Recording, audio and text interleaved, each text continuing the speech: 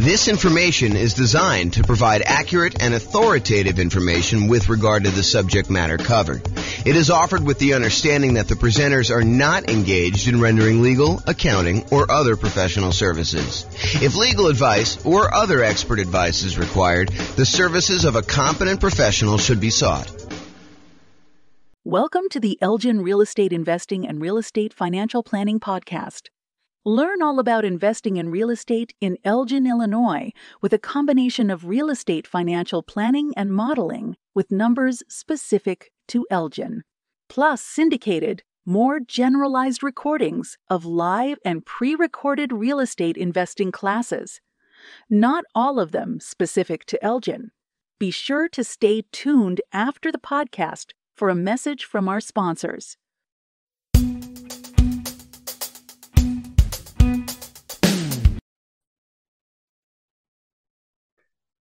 Welcome, everyone, to the Investor's Source, your source of all wealth and wisdom.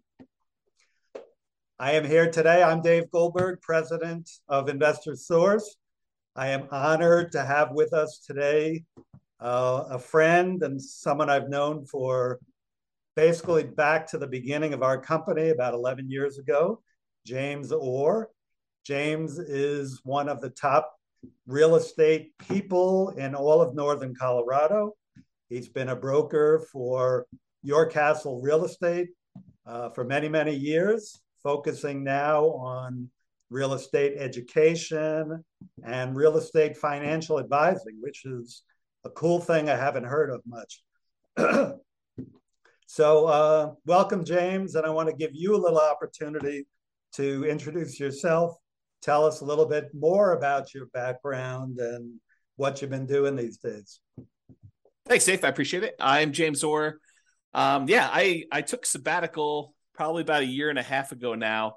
Did sort of like a test retirement from real estate brokerage, and it turned into more of a full-time retirement sort of thing. But in my spare time, I'm working on our software that does financial modeling of real estate investments for like mom and pop landlords, primarily. Like, how long will it take you to acquire the number of rentals you want, and how risky is the strategy you're considering versus another strategy. And so in my spare time, in my quasi-retirement, that's more of what I've been doing lately. So yeah, thanks for having me on. Oh, great to have you on. And I listened to one of your most recent seminars, podcasts, and just a wealth of information about different ways to invest in real estate, especially with changing market conditions. And I've always been impressed by your mastery of some of the creative ways to purchase real estate, and your real strength and analysis of deals and of portfolios.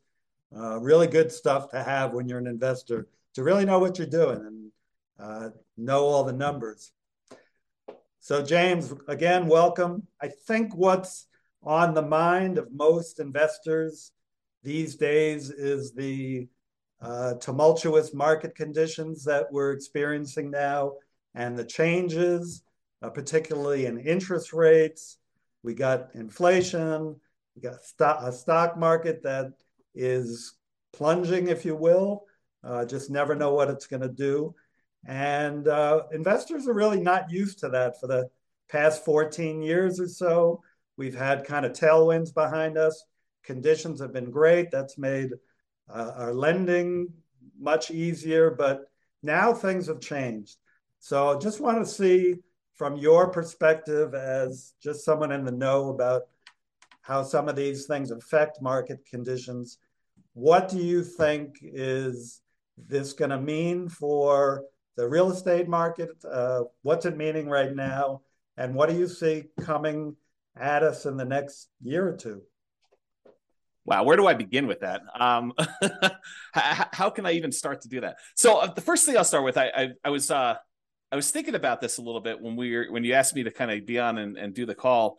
And so I went back and I did some research, and it turns out it was a good idea to do this research. So I went back and I looked through the 30-year mortgage interest rates going all the way back to 1970. And I wanted to find out, how crazy is it that we're seeing, at the time of this recording, probably around 7% interest rates, give or take a little bit if you're doing owner, occupier, investor. And I wanted to know, is this like really extreme, or is this like a still relatively low sort of interest rate? And so I went back and I looked, and what I did is I did a percentage of the time every month that was above this 7% threshold. And Dave, I just guess how much percentage wise over the last 50 years, I think it's 52 years or so now, how many over the last 52 years, what percentage of the time were we above 7% as an interest rate? You have a guess? I've kind of listened to what you've been speaking about and doing some of my own research. I'm gonna guess 73% of the time, James. No, it's not quite that high. It's 58% of the time. Wow. Which is still, I think, a lot higher than most folks would imagine. They think, oh my gosh, we've been seeing 2%, 3%, 4%, 5% for the last, as you said, 14 years or so. I don't know if it's been quite that long. I think when I looked at my numbers, I guess it is 14 years. 2004, I think, is the last time approximately when we were at 7%. Of course, I'm doing this without charts in front of me. I should have had those up. But if you think about that, the last time we were at 7% was like 2004 or so. So these interest rates have been really, really low. It's been abnormally low. And so we've been having this, I don't know, almost like opposite of a perfect storm, a perfectly beautiful day, where property prices have been going up, rents have been going up, interest rates have been going down. So even though property prices were going up, interest rates were going down, which meant for a while, properties were still on sale, even though the prices were higher than they were before. If you kind of think about what your monthly payment would be when you're buying the property, it's actually less than if you had bought the property the year before, right, which is crazy to think about. Right. And that's not normal, right? So I think now we're getting back to a more normal type of market, which I know people don't want to hear because they're like, oh, but when I was doing all my planning, I was thinking, oh, I'm going to buy a property this year and I'll save up enough so I'll be able to buy a property a year or 2 or 3 from now, and I'll be able to get this same 3 or 4% interest rate. And so when I do my out in the hot tub math of will I be able to retire by buying these rental properties here, I've been using 4% or 5% or wherever the number has been, and that turns out to not have been a good assumption. And I think right now we're seeing a market where demand is still really strong. The number of properties for sale is down, so we're seeing like a lowering of inventory. But there's enough demand in the market where we're still having buyers. It's not like it's gone away. And I think maybe the Fed will continue to raise rates in order to get this inflation out of control, under control, but it hasn't stopped everything completely. It's definitely slowed it down. It's not like it was. But the last, at least from the pandemic, and even before then, that is not normal. Like if you're trying to look at year-over-year numbers, a year-over-year comparison of, how much inventory we had compared to a year ago from now, or what interest rates were or anything like that, you should just throw all that away, because you're looking at all-time extremes on many fronts. All-time extremes for days on market, all-time extremes for low interest rates. And so you can't compare now to then and say, oh my gosh, the world is coming to an end because days on market is increased by 30%. Well, it increased by 30% from like 25 days, which 25 days is crazy. I mean, a more normal market is like, I don't know, 3 months to 6 months for a property to sell. So 90 days to 180 days. Right. So to think that, going from 25 days, now it's increased to, I'm looking at a chart. I happen to have this one up because it's just down there. I'm looking at this. We're probably at around 60 days or so for that. So even if it's doubled, that's still lower than normal. It's lower than what a typical market would say.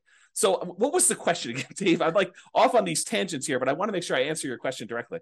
No, that's a good, that's kind of a good recap of a historical perspective that a lot of us are just not looking at. We're so used to, in these last few years, as you say, very unusual low interest rates, that when these rates have gone up, we think it's the end of the world, but it's actually approaching more normalcy.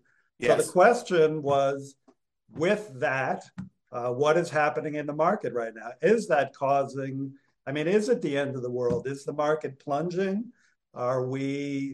Is real estate, we'll get into this later, but should we all be abandoning our portfolios now and saying this is not going to work anymore? What are you seeing in the market? I don't think it's the end of the world. What I'm seeing in the market is inventory is down. Well, it's so the number of new listings is down, but we're not selling as many as quickly as we were before. So the inventory is actually increasing. And by the way, I think this is localized. So I'm talking primarily about Northern Colorado, although I think it does apply to a lot of other markets as well. But we're seeing overall fewer sellers wanting to sell. And I think that trend is going to continue. And here's why I think that trend is going to continue. If you think about all the sellers that bought properties and they locked in these ridiculously low, in retrospect, interest rates, I think the last interest rate I got was like 2.25 on a 30-year loan, which is insanely low. Now, the chance of me going out there and selling that property and losing my 2.25% interest rate is almost zero. It would take some type of extreme motivation for me to want to get rid of that interest rate, because it's almost like free money, right? If inflation is normally, I don't know, 2 to 3%, and your interest rate is 2.25, your actual interest rate is lower than what inflation is. So that's just crazy to think about. So you have all these folks that got 2, 3, 4% interest rates, and now interest rates are at 7. So there's a significant financial penalty, a disincentive for them to go out and sell their property, go buy one that's presumably more expensive at a higher interest rate, and take a double hit on that. So I think that's one of the reasons why we're seeing fewer sellers sell their properties on the market. We're seeing just a lack of new listings coming on. So I think that's one of the reasons why we're going to see that. And that I think will continue for a little while. And no one knows. Maybe the Fed chairman knows sort of what he's thinking, but I don't know. Like, no one really knows what they're going to do with interest rates. There's speculation that they're going to continue to raise rates if we see inflation still continue to be above where they're trying to get it at. And they've stated publicly that they want their interest rate to be around 2%, and it's been whatever it was, 8% or something crazy. So they need to go down quite a bit. And so one of the levers they kind of pull on in order to adjust inflation is they raise interest rates to try to slow down the economy. And that may hurt. I mean, that may really punish a lot of folks in the economy. We're seeing prices of things go out of control, which is what the inflation is measuring and how they're trying to get it under control. But they're really trying to push those rates up in order to get inflation under control and get the economy there. But that may slow down things quite a bit. So all the buyers that were struggling, affordability is at like all-time lows. We're seeing prices go up really, really high over the last few years. And now with a combination of those and the really high interest rates, affordability, which is a measure of both those things, it's basically how affordable is a property based on the current price and the current interest rates that they can get on those. So affordability is like way, way down. And so you have a lot of folks that are priced out of buying houses, and they're really struggling to do that. So you take a big pool of the market that you used to have there, and you kind of pull that aside. Now, one of the things that is helping us is, unlike the 2007, 2008 sort of period where it was really, really easy, the availability of financing was at like all-time highs. We were trying to like encourage the economy by allowing almost anybody who wanted to get a mortgage to get a mortgage. So that was way up. It has not gone up. So this is very different than 2007, 2008. The availability of mortgages is really, really low right now. A very safe place to be for making loans. But I don't know, you've got these kind of factors of sellers not wanting to sell, so fewer properties available for sale, but you still have some demand for people who want to go buy properties, except they're kind of forced to do it at these high prices and these really high interest rates, which hurts a little bit to be able to do that. I don't think you're going to see a lot of motivated sellers, at least in the short term. And one of the reasons why I think that is, you've got all these folks that they bought 1 year, 2 year, 3 years ago, and property prices have gone up 5, 10, 15, 20% in that really short amount of time. So even if they're motivated, they could go out and sell their property with a real estate agent and be out of it without having to be upside down or any type of really crazy motivation. So I don't think we're going to see a lot of motivated sellers in the short term, at least. That may change. I mean, who knows? Do I think prices are going to go down? Maybe. I mean, is it unreasonable that if you've had a roller coaster going up like really, really fast and gaining 5, 10, 15, 20, 25% in value over the last few years, that it kind of overshoots a little bit and it kind of has to come back down a little bit? Yeah. Do I think they're going to go down really, really low? No. And I think part of the reason why is inflation. If you think about what it costs to build a house, all the materials that go into it, the plywood, the sinks, the light fixtures, the windows, all those have significantly gone up in cost. And so there's a semi-hard floor as to how low prices can go based on what it costs to rebuild that property.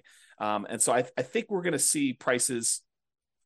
I should also say, to start this off, and I probably should have started with this, I have no idea what the future holds. I am horrible at predictions. Yeah. I don't know. I don't have a crystal ball. I can't tell you what's going to happen. And I think the real answer to this is you should be thinking more than short term. I think if you give a long enough time horizon, I think everything looks like it's smoothed out, right? Like you see a little up and down in the marketplace. I think overall, over a very long period of time, real estate tends to keep pace with inflation. And so if you think about that, slow and steady over a very long period of time, real estate tends to go up in value. And so if you think about it in terms of a much longer perspective, I think that's reasonable expectation. Now, do you ask me what's going to happen in a year or two? I don't know, Dave. I really don't. I can't predict what's going to happen. If the Fed keeps seeing inflation being really high, I think they're going to keep raising rates. And if you're wondering how high it can go, it's been to 18.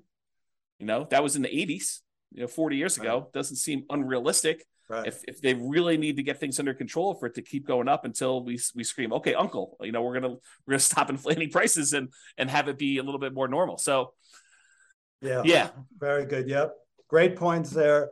I think it's pretty well known that if the Fed keeps raising rates and keeps raising them, that is absolutely going to create a dip in prices because the affordability, as you talked about, just gets the affordability is so hard or so low that people just can't buy. And the only way they're going to buy is to buy at a lower price. Well, so I do want to comment on this. If you study history, you will learn what they did back in the 80s when we saw these 18% interest rates. Do you remember what they were doing back then, Dave? I was young, kind of like you were back then. Okay. Yeah. So if you go study history, we had all these types of taking over debt or doing wrap financing or things like that, where sellers were then saying, okay, we realize 18% interest rates are really hard. Only some people are going to be able to qualify for those. We'll go ahead and we will carry back financing for you. And if you've got a seller who has a 3%, 4% loan, and they have a bunch of equity, maybe they're willing to do wrap financing where they say, okay, we'll accept payments of whatever it is, $1,800 a month on this particular house, and we'll carry that for 2 or 3 or 4 or 5 years or whatever the period of time is. And I'll make payments on my underlying 3% financing rate, and we'll just keep that there until you go buy a property. And so I think there are solutions to that, which may, help slow down stuff. This is like the tools that come out in your toolbox. When the market got really, really hot and we saw these multiple offers, real estate agents switched to having certain types of tools we use in these extremely hot multiple offer type markets. And those are going away. I mean, they're not completely gone. We still see occasionally multiple offers, but they're not as prevalent as they were a year ago or 2 years ago. But now maybe we're switching over to this wrap financing, loan assumption. You find an FHA loan if you're an owner occupant, you want to buy a property, move in there, live there for a year, and then convert it to a rental. Strategy like that, where you kind of go do that. I mean, you can go take over existing FHA financing at the old 3.5%, 4% loans. And so I think there's enough of those out there that's an opportunity for some investors, depending on what stage of their career they're in. Yeah, I'm glad you brought that up because I know that's one of your specialties. As I mentioned, the creative financing. I think in the last number of years, the market has been so hot that sellers have had the hammer, and buyers with some of the creative ideas you're talking about, assuming mortgages, wrap financing, lease options. I don't know if you mentioned that yet, but I know you would. They just haven't been as much in demand because, again, sellers have had the hammer, and those are really more buyer tools. But now with rising interest rates and the other market forces, we're coming to more of a balanced market between buyers and sellers, where some of these tools used by buyers can come into play. So it's great to hear about those. That kind of leads to the question of, so let's make the assumption rates are going to continue to rise. Yeah. Does that mean do you think the real estate market is going to die then, or is there still opportunity for investors out there, starting with some of those tools that you mentioned, and maybe you can get a little deeper into some of those too? Yeah, I do think there's less opportunity. I don't think the real estate market is dead. Historically, before the last really hot market, whatever that's been, depending on how you measure it. But historically, real estate investors have added liquidity to the marketplace. So if you think about a seller that has had a hard time selling, it's typically the real estate investor that comes in, solves whatever problem that particular seller is facing, whether it's the property needs repairs before they can actually sell it retail and get a loan from a traditional retail buyer, or they need to sell very, very quickly, and so there's not enough time for them to do it. But like all the problems the seller has typically had, historically, what a real estate investor has done is they've come in and they've added liquidity to the marketplace and solutions to those particular problems. So we've had a period of time where almost any property that a seller wanted to sell, whether it needed work or they needed to sell quickly, they could put it on the market and have 10 offers within, 30 days, and so there's been less of a need for a real estate investor to come in when sellers had other solutions. And I think we're heading back to a period where some sellers, not all, but a increasing percentage of sellers, and it's a relatively small percentage, but an increasing small percentage of sellers are going to need those solutions again. And now the other thing that's kind of interesting is we as individual mom and pop, real estate investors are not the only people in this space anymore. There are large companies that are doing these iBuyer programs where they'll come in and they're advertising very heavily, and they'll come in and they'll buy a property and they'll immediately put it on the market and resell it or something like that. But I do think that there is room for mom and pops to come in and offer niche solutions, especially markets where these iBuyer type companies are not in. So I think, yes, in the more traditional sense, all these creative solutions and trying to buy properties at a deep discount where they need to come in and do work and they have enough room in there to hold the property for 3 or 6 months or whatever it is in order to get the property sold, and opportunities to use money like yours in order to be able to go buy and fix and flip properties. I think those solutions are still available, and all the creative ones are available as well. And then I think the like meat of the market, because I think just looking at the numbers, there are more mom and pop landlords, people that are buying properties for long-term rental, than there are people doing fix and flips. I think the numbers are skewed more toward buy and hold. And you could correct me if I'm wrong on that, but that's my gut feeling in the marketplace. It's just number of transactions that happen based on one or another. So the question that becomes, are mom and pop landlords, people that are buying properties to rent out, are they have an opportunity in our upcoming market if interest rates stay where they are? And I think yes, but there's a whole bunch of caveats to that. Number one is you have to look at the investment more than just cash flow. There's a school of thought. There's a large group of people out there that believe that cash flow is everything, and that you don't buy a property unless it has cash flow. And that's the only reason you buy a rental property. And you can make almost any property cash flow if you put enough down. So like if you came in here and you put 20% down in our marketplace and you tried to buy a rental property with our current prices and our current interest rates and our current rents, most of those properties with 20% down are going to be negative cash flow. They're going to be negative cash flow even if you take into account the tax benefits of depreciation. So when you look at those two, they're going to be negative. But if you increase the amount you have down, if you go from 20% to 25% to 30%, 35%, eventually, even if you get to full 100% down, you buy the property all cash, you then get cap rate. Cap rate is the net operating income divided by the purchase price, which is the amount of cash on cash return you're getting on a property that's free and clear. And so if you think about that, the more you put down, the closer you get to cap rate. Right. So your cash on cash, you put 20% down, maybe negative, and maybe, negative 10% cash on cash. You put 25% down and maybe negative 5% cash on cash. You put 30% down and maybe 0% cash on cash. You're break even. Put more than that down. Now it's sort of like, whatever it is, 2% cash on cash. Eventually, if you put 100% down, it gets to what cap rate is. And cap rate on a property might be, 4, 5, 6, 7, 8, 9%, depending on what market and what type of property you buy, somewhere in that ballpark. So I think you need to look at the overall return you're seeing on that investment. And that would include a speculative guess as to how much appreciation you might get. I think you need to look at that and say, my best guess is over the long term, I'll see about 3% a year on a property, just kind of guessing there. You have to look at what amount you're paying down on the loan if you got financing. So your debt pay down portion of it, that tax benefit of depreciation, and the cash flow you're seeing on the property. And if you add all four of those together, and technically you're supposed to include the return you're getting on the reserves you set aside for owning a rental property, I should punish myself, slap myself for not saying that. But really it's those five. It's the 4 from real estate and then the reserve money you got there. But if you add up all those and to say, okay, I'm getting, let's say it's 0% cash on cash, maybe 3% from my depreciation amount, maybe 3% times 5 because it's leverage on the appreciation, so that's 15, and then maybe your debt pay down. If you put 20% down on a property, the return you get on that 20% down payments over the course of the life of the loan is about 5.51% per year. If you put 5% down, you do like a Nomad property, it's 10.51%, but that's a different discussion. But if you look at all those together, you're probably looking at, around 20% overall return, even though your cash flow might be negative.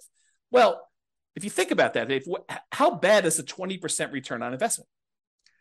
James, that's still a good return in anybody's book. Yeah. And so I think that's the thing you need to look at. You just say, okay, look, cash flow is ugly. And I definitely need to set aside the money for that negative cash flow. If I'm going to buy a property and it's going to be negative, you have to say, okay, I need this amount for down payment. And let me go ahead and set aside a year or 2 or 3 of negative cash flow up front just to be prudent about this and kind of hold that. But then I think over time, rents tend to kind of creep up with inflation a little bit. And so eventually your negative cash flow will go down. And maybe a year, 2, 3, 4, 5 years from now, you'll have break-even cash flow or positive cash flow, and then the investment characteristics look different. But even during that time when you have negative cash flow, the overall return is probably pushing 20%. And you have to run the numbers to find out what this means.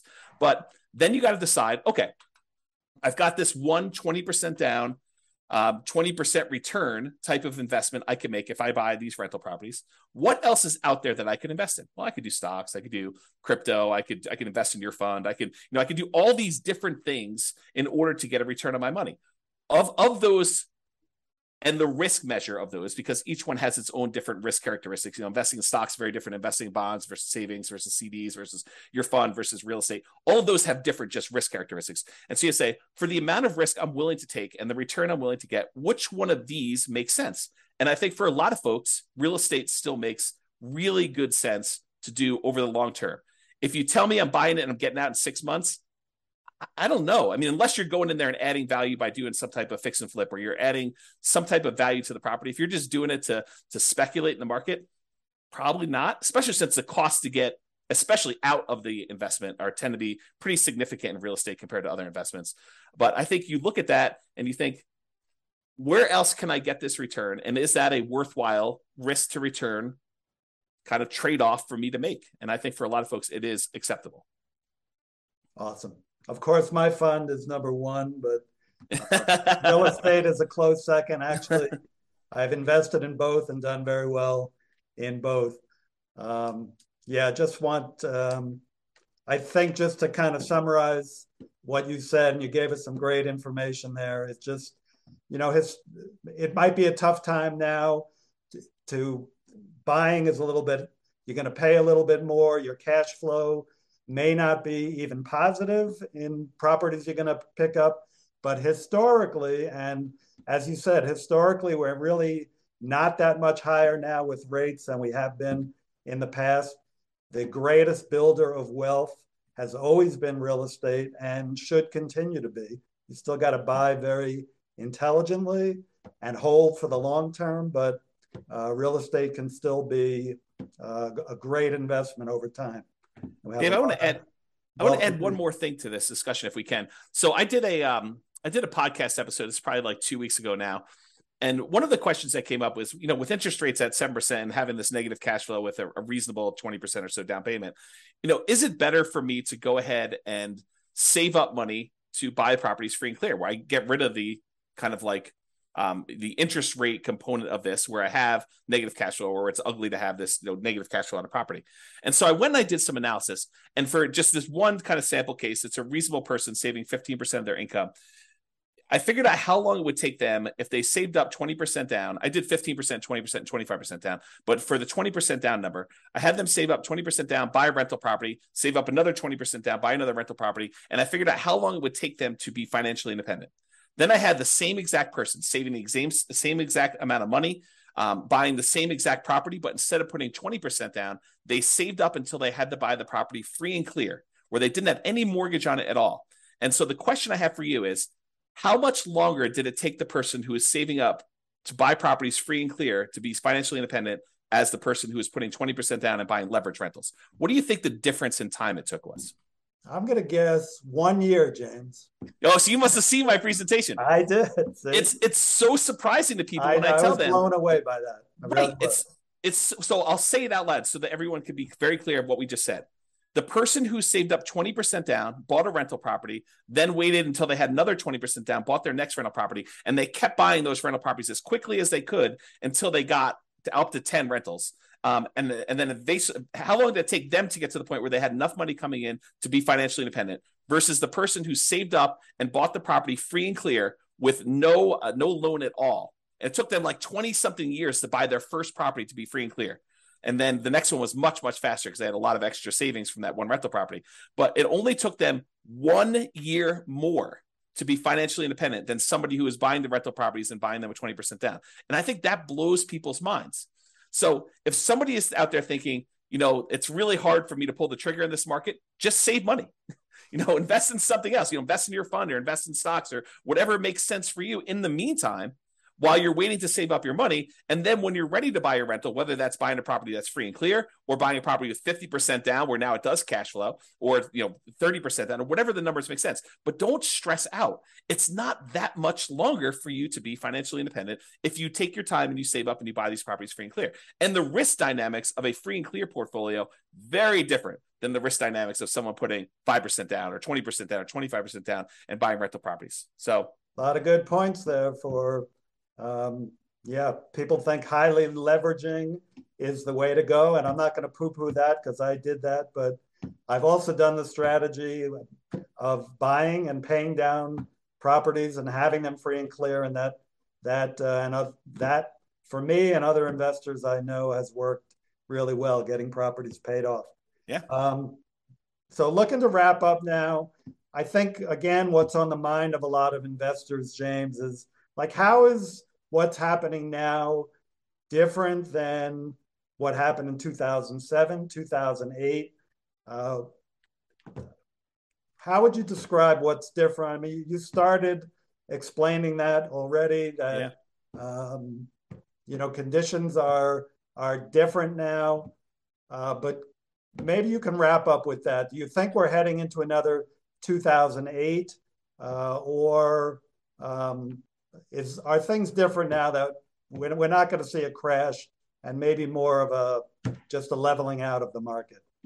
Yeah, so I can't predict whether or not we're going to see a crash or a leveling out. I really don't know. And I would have thought, if you had asked me, like right when the pandemic was hitting, what was going to happen in the real estate market, I would not have predicted it's going to go up for this 30% in 3 years or something like that. I would not have thought that at all. And so my prediction skills are very lacking. I will tell you, looking at the numbers, the real estate market is very different than it was in 2007, 2008. So the number one thing I could think of off the top of my head is the availability of credit to people with questionable credit scores is very different. Like, we were giving loans to almost anybody who wanted a loan at that point. And we were giving a lot of them, nothing down or, 3%, 5% down loans to people that probably shouldn't have been getting loans at all. And then on the back end of this, we were basically packaging those up, calling them A+ type of loan products and selling them, securitizing them on the market, which was another issue altogether, because then we had all those fail and it kind of compounded. Derivatives and things like that. Yeah. And so I think that's very different than we saw before. I also I don't remember seeing us have this massive of a run up leading into 2007, 2008. And we have here. So a lot of the folks that bought a property, even 2 or 3 years ago, they've got a huge cushion of equity. In fact, if you look at how much equity we have now in our properties as a whole, like this, the whole country, I think we're at all-time highs. I think the amount of equity we have sitting in our properties right now is at all-time highs, which was not how we were in 2007, 2008. And so the question then becomes, well, how does, having our credit criteria, the availability of credit to people, be really, really low and have really good underwriting standards for those that are trying to get loans? So that's a much safer position than we were, that many years ago. And the fact that a lot of people that were motivated to sell before, that, if they needed to sell, they probably could still sell and actually break even or come out of it with a little bit of profit in it, that they'd still have this or be able to borrow against it if they need to kind of hold on to some stuff. Having that be different, what impact does that have moving forward, even if rates get much higher than they were in this kind of like pre-2007, 2008 period? And I think that that's going to make a big difference. I don't know if it's going to save us from whatever might happen. I mean, because I'm sure we could screw it up if we wanted to, right? There are things the Fed could do. There are things that we could do as a group to kind of make this go ugly. But I think overall, it's very different than it was in 2007, 2008. And my best guess is that even if we do see a softening or slowing down of appreciation rates or giving a little bit back, I don't think we're going to see a massive kind of decline in the market like we did then. But who knows? I really don't. Thank you. Yeah, just to add to that, from a lender point of view, as you said, the availability of credit is not as great. The underwriting standards, there are no doc loans. Maybe some are doing those, but those are not really part of the picture anymore. You've still got a housing shortage right now that really began back in 08 when people stopped building, and they've never really caught up. And you have, like in areas like Colorado, still high desirability, which is going to keep people coming and propping up those prices. And, as you said, people who have low interest rate mortgages and they're looking to sell, they're not going to drop their price too much and go into a higher rate mortgage for what they're going to potentially buy if they've got this 2 or 3% mortgage on a house that they're in right now. They'll probably drop a little bit, but be reluctant just to dump something and then get into a much higher interest rate mortgage. So great points, James. Hey, thank you so much for enlightening us. Just a takeaway is that it feels like even though things are changing in the market and it might be softening, don't seem to be heading for a major crash, but you never know what's going to come down the pike. We got to just be smart investors and keep being really vigilant about what we're investing in. So yeah, the one tip for people that are moving forward from here is when you look at charts, try to look more than just the last 3 or 4 or 5 years. So when someone shows you that, we're up, foreclosures are up, 130%. Yeah, they're up 130% from almost zero. So you need to go look back at historical data over 10, 15, 20, even longer years if you can, just to find out what is more normal and are we moving toward a more normal type of market. Well said. Thank you very much, James. And we'll be in close touch. And thank you all. Thank you. Have a great one. Bye-bye.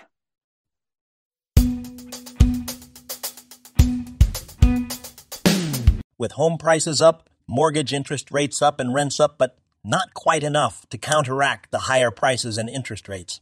Cash flow on rental properties in Elgin is harder than ever. Book a call with the Real Estate Financial Planner to apply our proprietary 88 strategies to improve cash flow on your rentals. See the show notes for a link to schedule your call and improve your cash flow today.